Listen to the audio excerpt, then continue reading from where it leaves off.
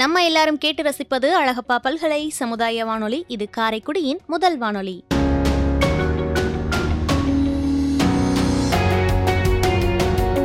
அழகப்பா பல்கலை சமுதாய வானொலியில் தமிழிசை ஆய்வாளர் நா. மம்மது ஐயா அவர்கள் இணைகிறார்.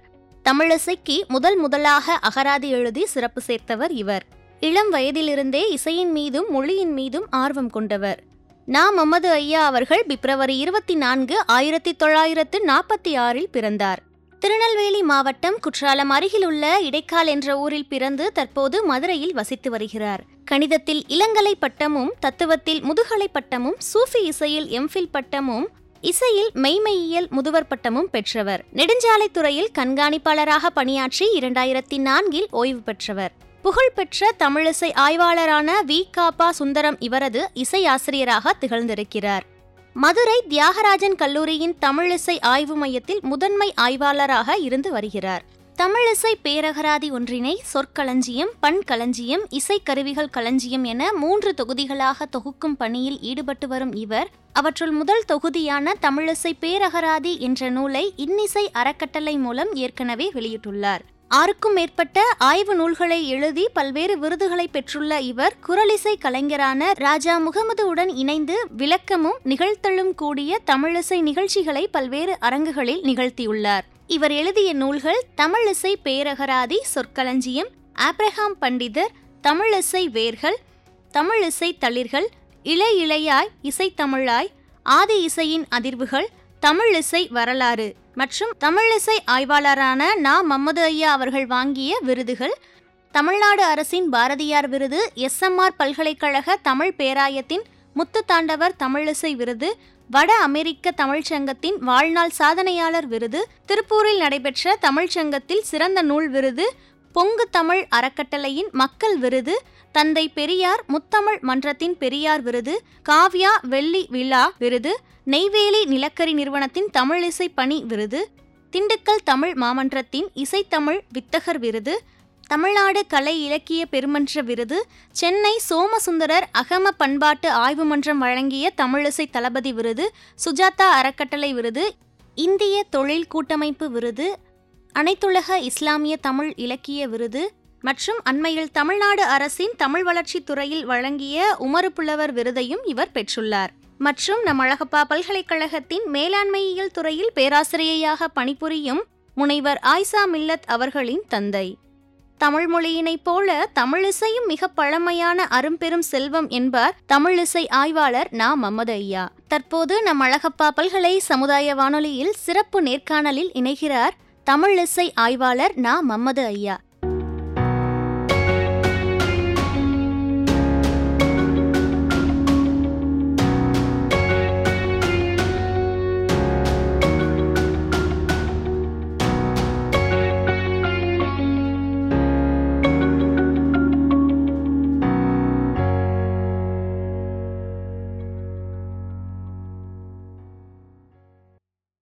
அழகப்பா பல்கலை சமுதாய வானொலி நேயர்களுக்கு வணக்கம். இன்று நம்மோடு உரையாட இருப்பவர் தமிழிசை அறிஞர், ஆய்வாளர், இன்னும் சொல்லப்போனால் இவரை தமிழிசை களஞ்சியம் என்றே சொல்லலாம், திரு மம்மது ஐயா அவர்கள். ஐயா, அழகப்பா பல்கலை சமுதாய வானொலி நேயர்களுக்காக இந்த நேர்காணலுக்கு உங்களை வரவேற்பதில் பெருமை அடைகிறேன். வணக்கம். வணக்கம். தமிழிசையில் உங்களுடைய பங்களிப்பு, நீங்கள் பெற்ற விருதுகள், இதை பற்றியெல்லாம் முன்னுரையிலேயே நாங்கள் கேட்டோம். உங்களுடைய இளமை காலம், கல்வி, அந்த சூழலை பற்றி கொஞ்சம் நம்ம நேயர்களோட பகிர்ந்துக்க முடியுமா? என்னுடைய மாவட்டம் நெல்லை மாவட்டம், திருநெல்வேலி, தற்பொழுது தென்காசி மாவட்டம். குற்றாலத்திற்கு அருகிலுள்ள சிற்றூர் இடைக்கால் நான் பிறந்த ஊர். என்னுடைய பள்ளிக்கல்வி, உயர்நிலை பள்ளிக்கல்வி எல்லாம் அந்த கிராமத்தில் தான். அடுத்து மாதிதா இந்து கல்லூரி திருநெல்வேலி, அதில் கணிதம், இளங்கலை கணிதம் முடித்து, அதுக்கப்புறம் மதுரை காமராஜர் பல்கலைக்கழகம் மெய்யியல் தத்துவம், சமயமும் தத்துவமும் முதுகலை, சூஃபி இசையில் வந்து என்னுடைய எம்ஃபில் அந்த ஆய்வு. என்னுடைய இளமை காலத்தில் இந்த கிராமத்தில், அதாவது எங்கே திரும்பினாலும் ஒரு இசை இருக்கும். தாலாட்டு அப்படிங்கிறது அதுதான் நம்மளுடைய முதல் இசை. நீங்கள் தமிழ்நாட்டில் ஆண்களுக்கு பாடத் தெரியுமோ தெரியாதோ, எல்லா பெண்களுக்கும் பாடத் தெரியும். ஒரு பழமொழி சொல்லுவாங்க, அதாவது கணவனை இழந்தவளுக்கு ஒப்பாரியும் தலைச்சனை பெற்றவளுக்கு தாலாட்டும் சொல்லி வருவதில்லை அப்படிம்பாங்க. யாரும் சொல்லிக் கொடுக்குறதில்ல, கூப்பிட்டு வச்சு தாலாட்டு எப்படி பாடணும் அப்படின்லாம் சொல்லிக் கொடுக்குறதில்ல. ஏன்னா இயல்பாக இசை வரும் நம் பெண்களுக்கு.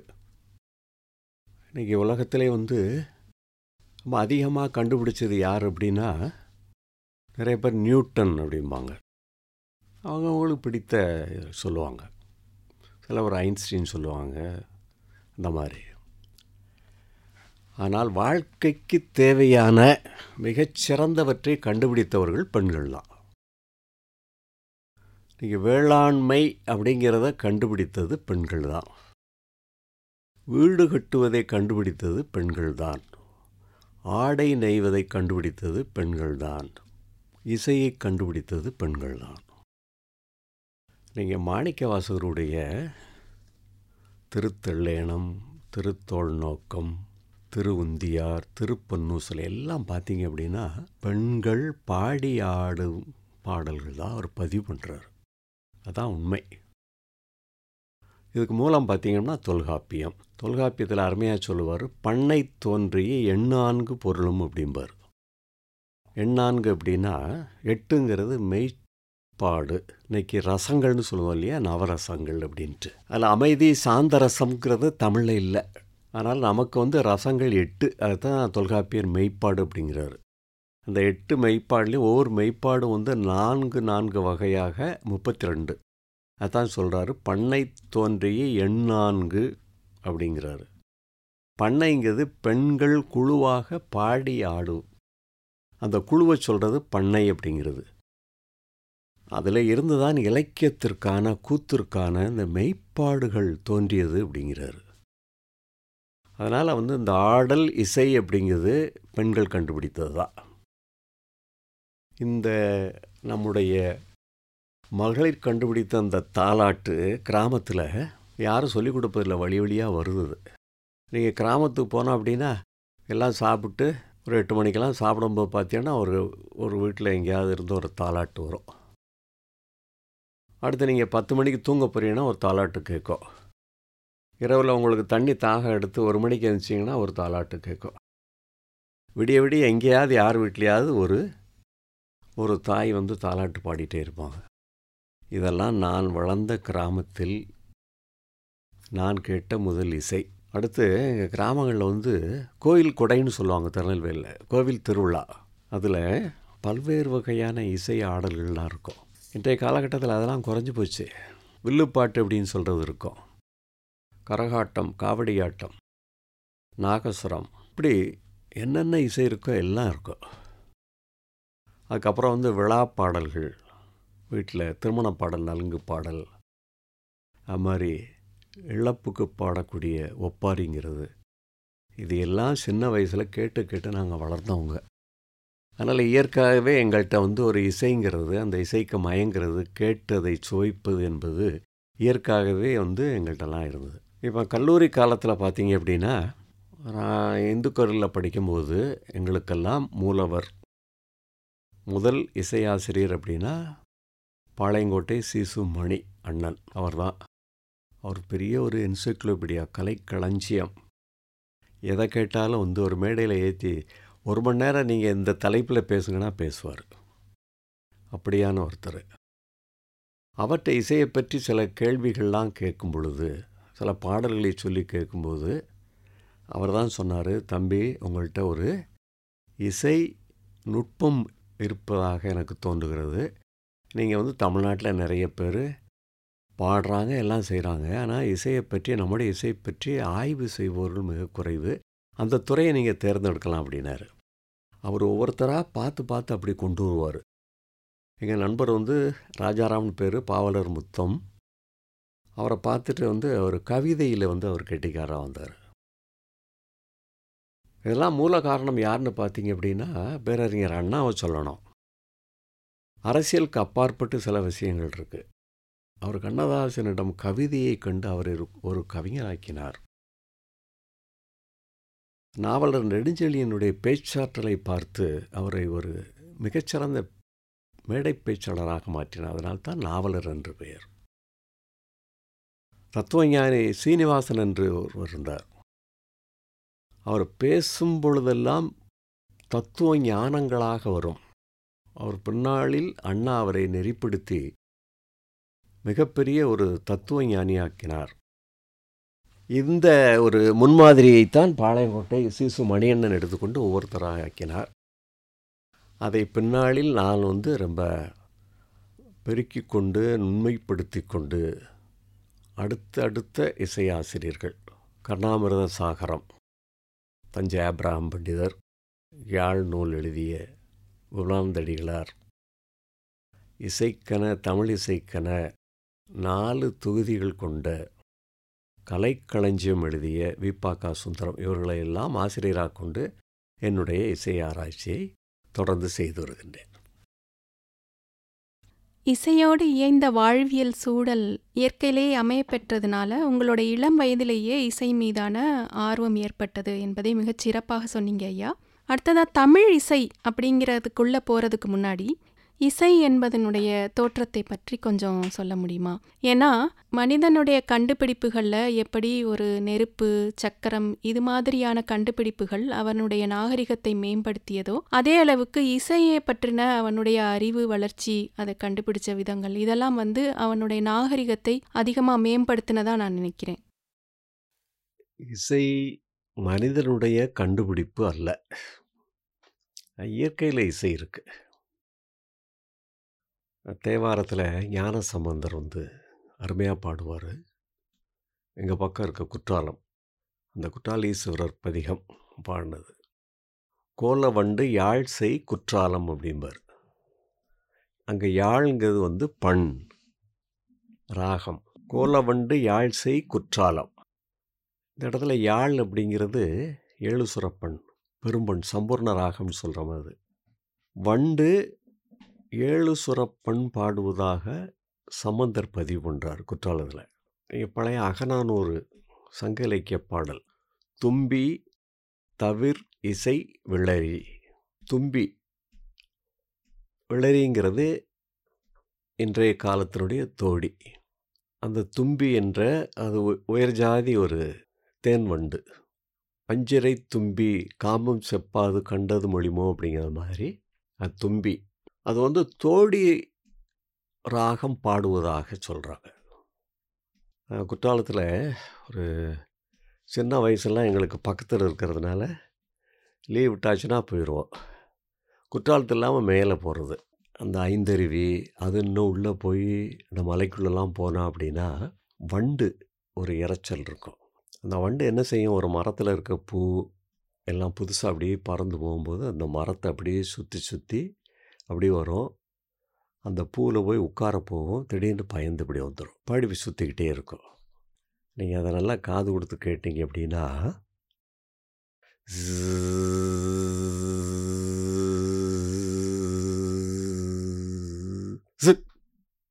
அப்படின்னு வந்துடும் பயந்து. அப்புறம் ஆரம்பிக்கும்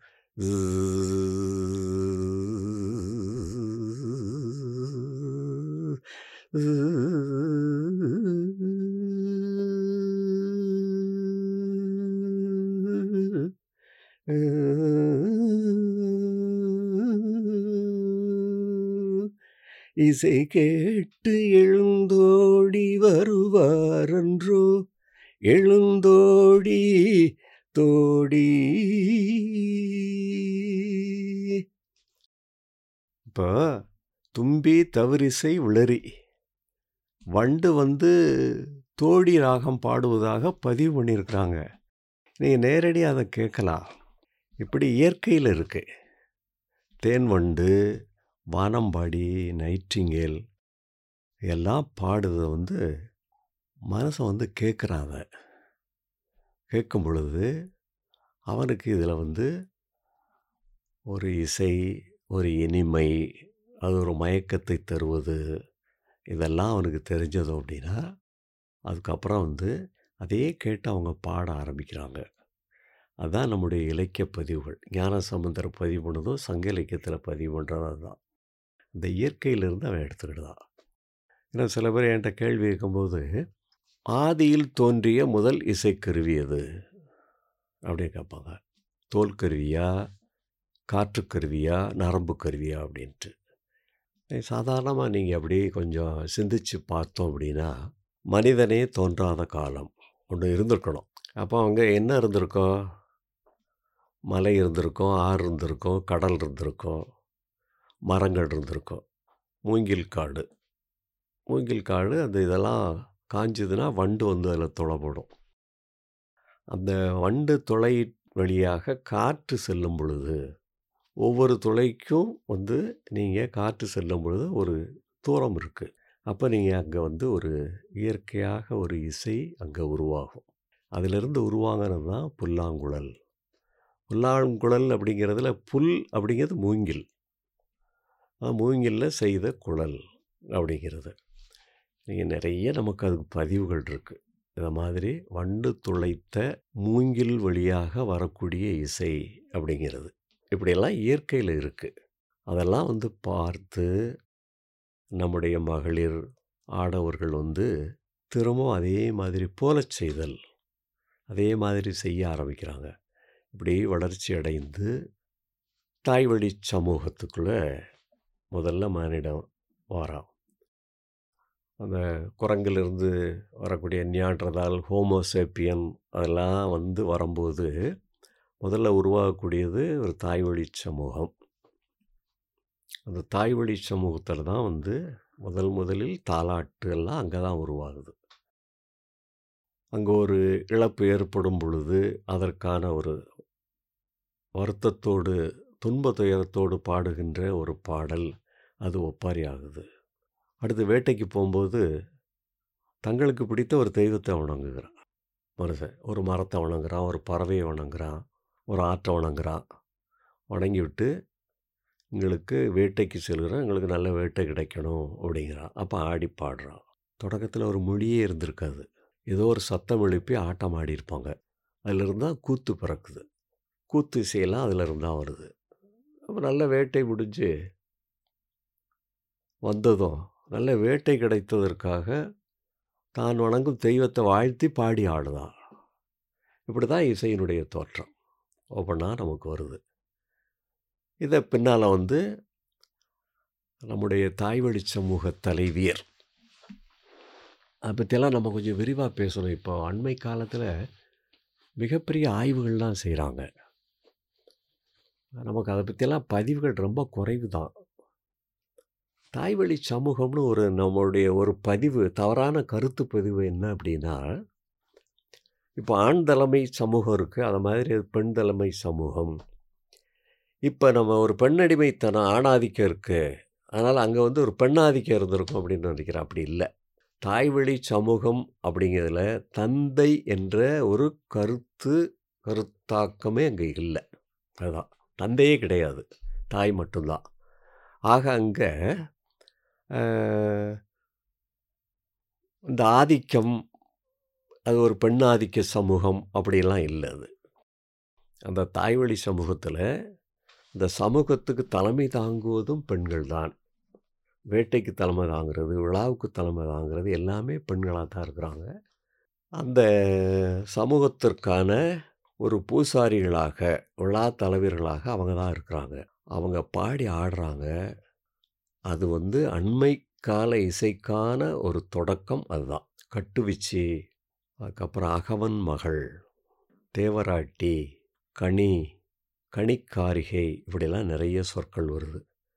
இவங்கெல்லாம் வெறும் பூசாரி மட்டும் இல்லை, தாய்வழி சமூக தலைவியர், எல்லாத்துக்குமே தலைமை தாங்குறவங்க. அவங்க பாடுறாங்க. ஔவையார் பாடல் இருக்கு இல்லையா, அகவன் மகளே அகவன் மகளே குன்றம் பாடிய பாட்டை பாடுக அப்படின்ட்டு இந்த அகவன் மகளை ஔவையார் அழைக்கிறாங்க இல்லையா, பாடினி ஔவையார். அவங்கள்ட்ட தான் அந்த முதல் இசை. வேலன் வெறியாட்டு, இந்த வெறியாட்டில் பாடக்கூடிய குறிஞ்சி பண், குறிஞ்சி பாடுமின் நறும்புகை எடுமின், இந்த வேலன் வெறியாட்டில் நடக்கிறதுக்கு முன்னாடி குறிஞ்சி, அது இன்றைய நடபைரவி. இப்படி தான் நம்முடைய இசை கொஞ்சம் கொஞ்சமாக வளர்ந்து பிற்காலத்தில் மிகப்பெரிய ஒரு வளர்ச்சி அடைந்து இன்று அவர் ஒரு சிகரத்தின் உச்சியை தொட்டளவுக்கு நாம் இசையில் மிகப்பெரிய ஒரு வளர்ச்சி அடைந்திருக்கின்றோம். உணர்ச்சிங்கிறது எமோஷன்ஸ்ன்றது 2 பேத்துக்கும் இருபாலருக்கும் சமமானது. உணர்ச்சியை வெளிப்படுத்துறதுக்கு தான் இசையானது. அப்போ ஒரு இசைன்றது பெண்கள்கிட்ட இருந்து மட்டும்தான் வந்திருக்குன்னு எப்படி நம்ம அதை சொல்ல முடியும்? நீங்க முதல்ல சொல்றப்ப பெண் விவசாயம் கண்டுபிடிச்சது, ஆடை நெய்தது, இசை வந்தது, எல்லாமே பெண்கள் தந்தது அப்படின்னு சொல்றீங்க. இருபாலருக்கும் சமமா தானே இருந்திருக்கணும். அது என்னைக்கும் ஒரு சந்தோஷமா இருந்தா வெளிப்பாடு இசையால பண்றோம், துக்கமா இருந்தா அதோட வெளிப்பாடு இசையா. சந்தோஷம் துக்கம்ன்றது இருபாலருக்கும் சமமா தானே இருந்திருக்கும். ஆமா. இப்போ நான் ஏற்கனவே மாணிக்கவாசகர் எதெல்லாம் பதிவு பண்ணியிருக்காருன்னு சொன்னார். எல்லாம் பெண்களுடைய ஆடல் பாடல் தான். தொல்காப்பியர் பதிவு பண்ணுறது பண்ணை தோன்றி எண்ணான்கு பொருள்னு சொல்கிறது பெண்களுடைய ஆடல், அதை தான் சொல்கிறாரு. நீங்கள் தொடக்கத்தில் நம்ம தாய்வழி சமூகங்கிறத நீங்கள் எப்போதுமே மனசில் வைக்கணும். தாய்வழி சமூகத்தில் அவங்க பெண்கள் தான் ஒரு ஆட்சி தலைவியாக இருந்திருக்கிறாங்க. வேட்டைக்கு போகும்போது இதுவரைக்கும் உலகத்தில் இருக்க மானுடையியல் ஆய்வாளர்கள்லாம் என்ன நினச்சிக்கிட்டு இருந்தாங்க அப்படின்னா, வேட்டைக்கு ஆண்கள் தான் போவாங்க அப்படின்னு நினச்சிக்கிட்டு இருந்தாங்க. இப்போ அண்மை காலத்தில் நீங்கள் நிறைய செய்தி இதழ்கள்லாம் வந்திருக்கோம். ஒரு இடத்துல ஒரு எலும்பு கூட்டை அவங்க ஆய்வு பண்ணும்போது ஒரு பெண்ணினுடைய எலும்பு கூட இருந்திருக்கு. அது பக்கத்துலேயே வில்லு அம்பெல்லாம் இருந்திருக்கு. அப்போ அந்த இதெல்லாம் ஆய்வு பண்ணும்போது பெண்களும் வேட்டைக்கு தலைமை தாங்கியிருக்காங்க. இப்போ நீங்கள் குடும்பத்துக்கு தலைமை தாங்குவது, ஆட்சிக்கு தலைமை தாங்குவது, விழாக்களுக்கு தலைமை தாங்குவது, அதுக்கப்புறம் ஒரு இறைவனுக்கு பலியிட்டு ஒரு பூஜை செய்யும் பொழுது அதற்கு தலைமை தாங்குவது, இப்படிலாம் இருந்திருக்கும்போது அந்த இசை இயல்பாகவே இத்தனை இதுகளில் பங்கெடுக்கும் பொழுது அந்த இசை இயல்பாக அவங்கள்ட்ட அப்படி உருவாகி வருது. அதுக்காக ஆண்கள் பாடாமலே இருந்திருப்பாங்க, ஆடாமல் இருந்துன்னு சொல்ல முடியாது. மனிதன் தோன்றிய காலகட்டத்தில் அவங்கள சொல்லும் போதுப்பா ஹண்டர்ஸ் அண்ட் கேதரர்ஸ் அப்படிம்பாங்க. வேட்டையாடுவாங்க, உணவு சேகரிப்பாளர்கள். இன்னும் அதுக்கு முன்னால் பார்த்தீங்க அப்படின்னா ஸ்கேவெஞ்சிங் அந்த இதுதான் இருந்திருக்காங்க. மிருகங்கள்லாம் சாப்பிட்டு போட்டது அதெல்லாம் போனதுக்கப்புறம் போய் சாப்பிடுது. ஏன்னா அந்த காட்டில் இருக்க மிருகங்களுக்கு முன்னால் பலகீனமானவன் தான் இருந்திருக்கான் முதலில் தோன்றிய மனிதன். அதுக்கப்புறம் என்ன பண்ணுதான், அந்த ஸ்கேவெஞ்சிங் சொசைட்டியிலேருந்து அதுக்கப்புறம் ஹண்டர்ஸ் கேதரர்ஸ் வராங்க. வேட்டையாடுறது, அப்புறம் உணவு சேகரிக்கிறது அப்படிங்கிறது.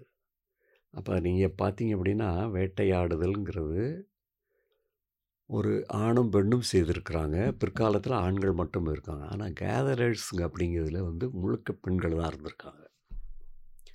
அவங்க தான் இந்த கிழங்குகள், அந்த தேன் எடுக்கிறது, அது மாதிரி ஒரு கீரை, இந்த மாதிரி இதுகளை இது பண்ணுறது எல்லாம்.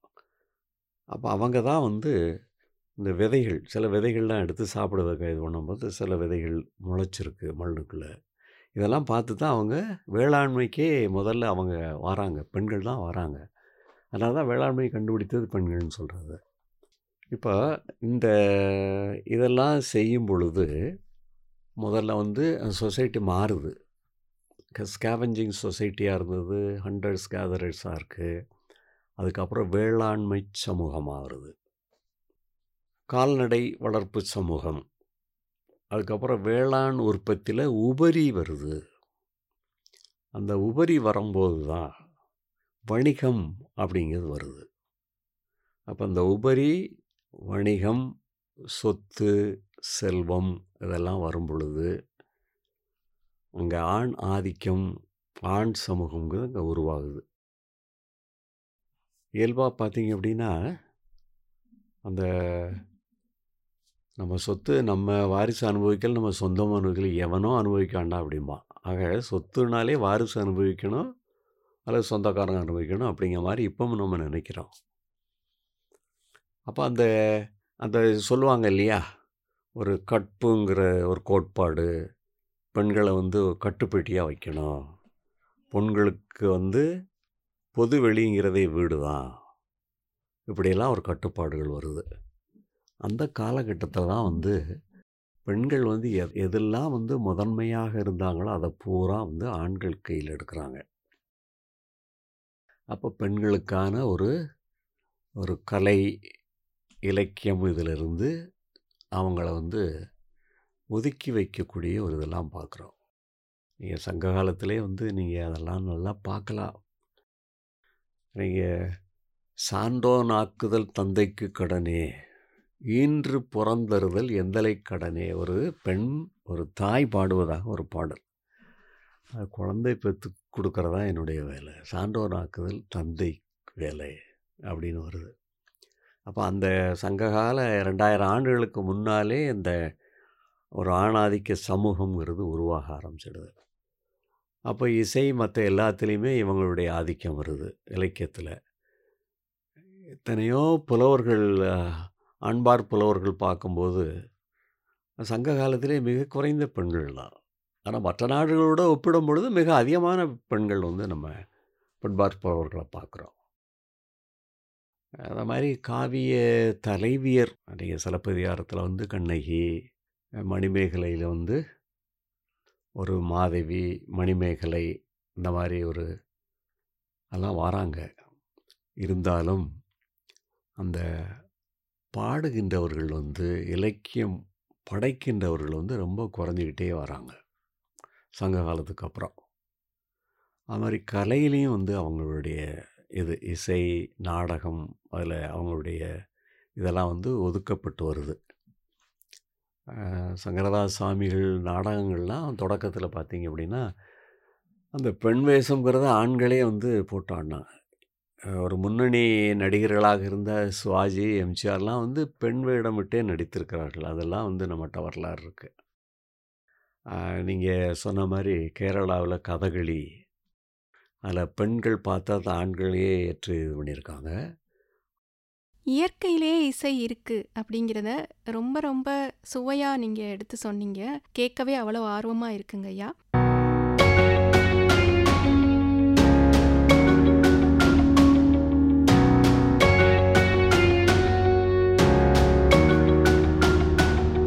நாம் தொடர்ந்து கேட்டுக்கொண்டிருப்பது அழகப்பா பல்கலை சமுதாய வானொலி. இது காரைக்குடியின் முதல் வானொலி. தமிழிசை ஆய்வாளர் நா. மம்மது ஐயா அவர்களுடனான நேர்காணலை கேட்டு ரசித்தோம். இந்த நிகழ்ச்சியின் அடுத்த பகுதியை நாம் அடுத்த நிகழ்ச்சியில் கேட்கலாம்.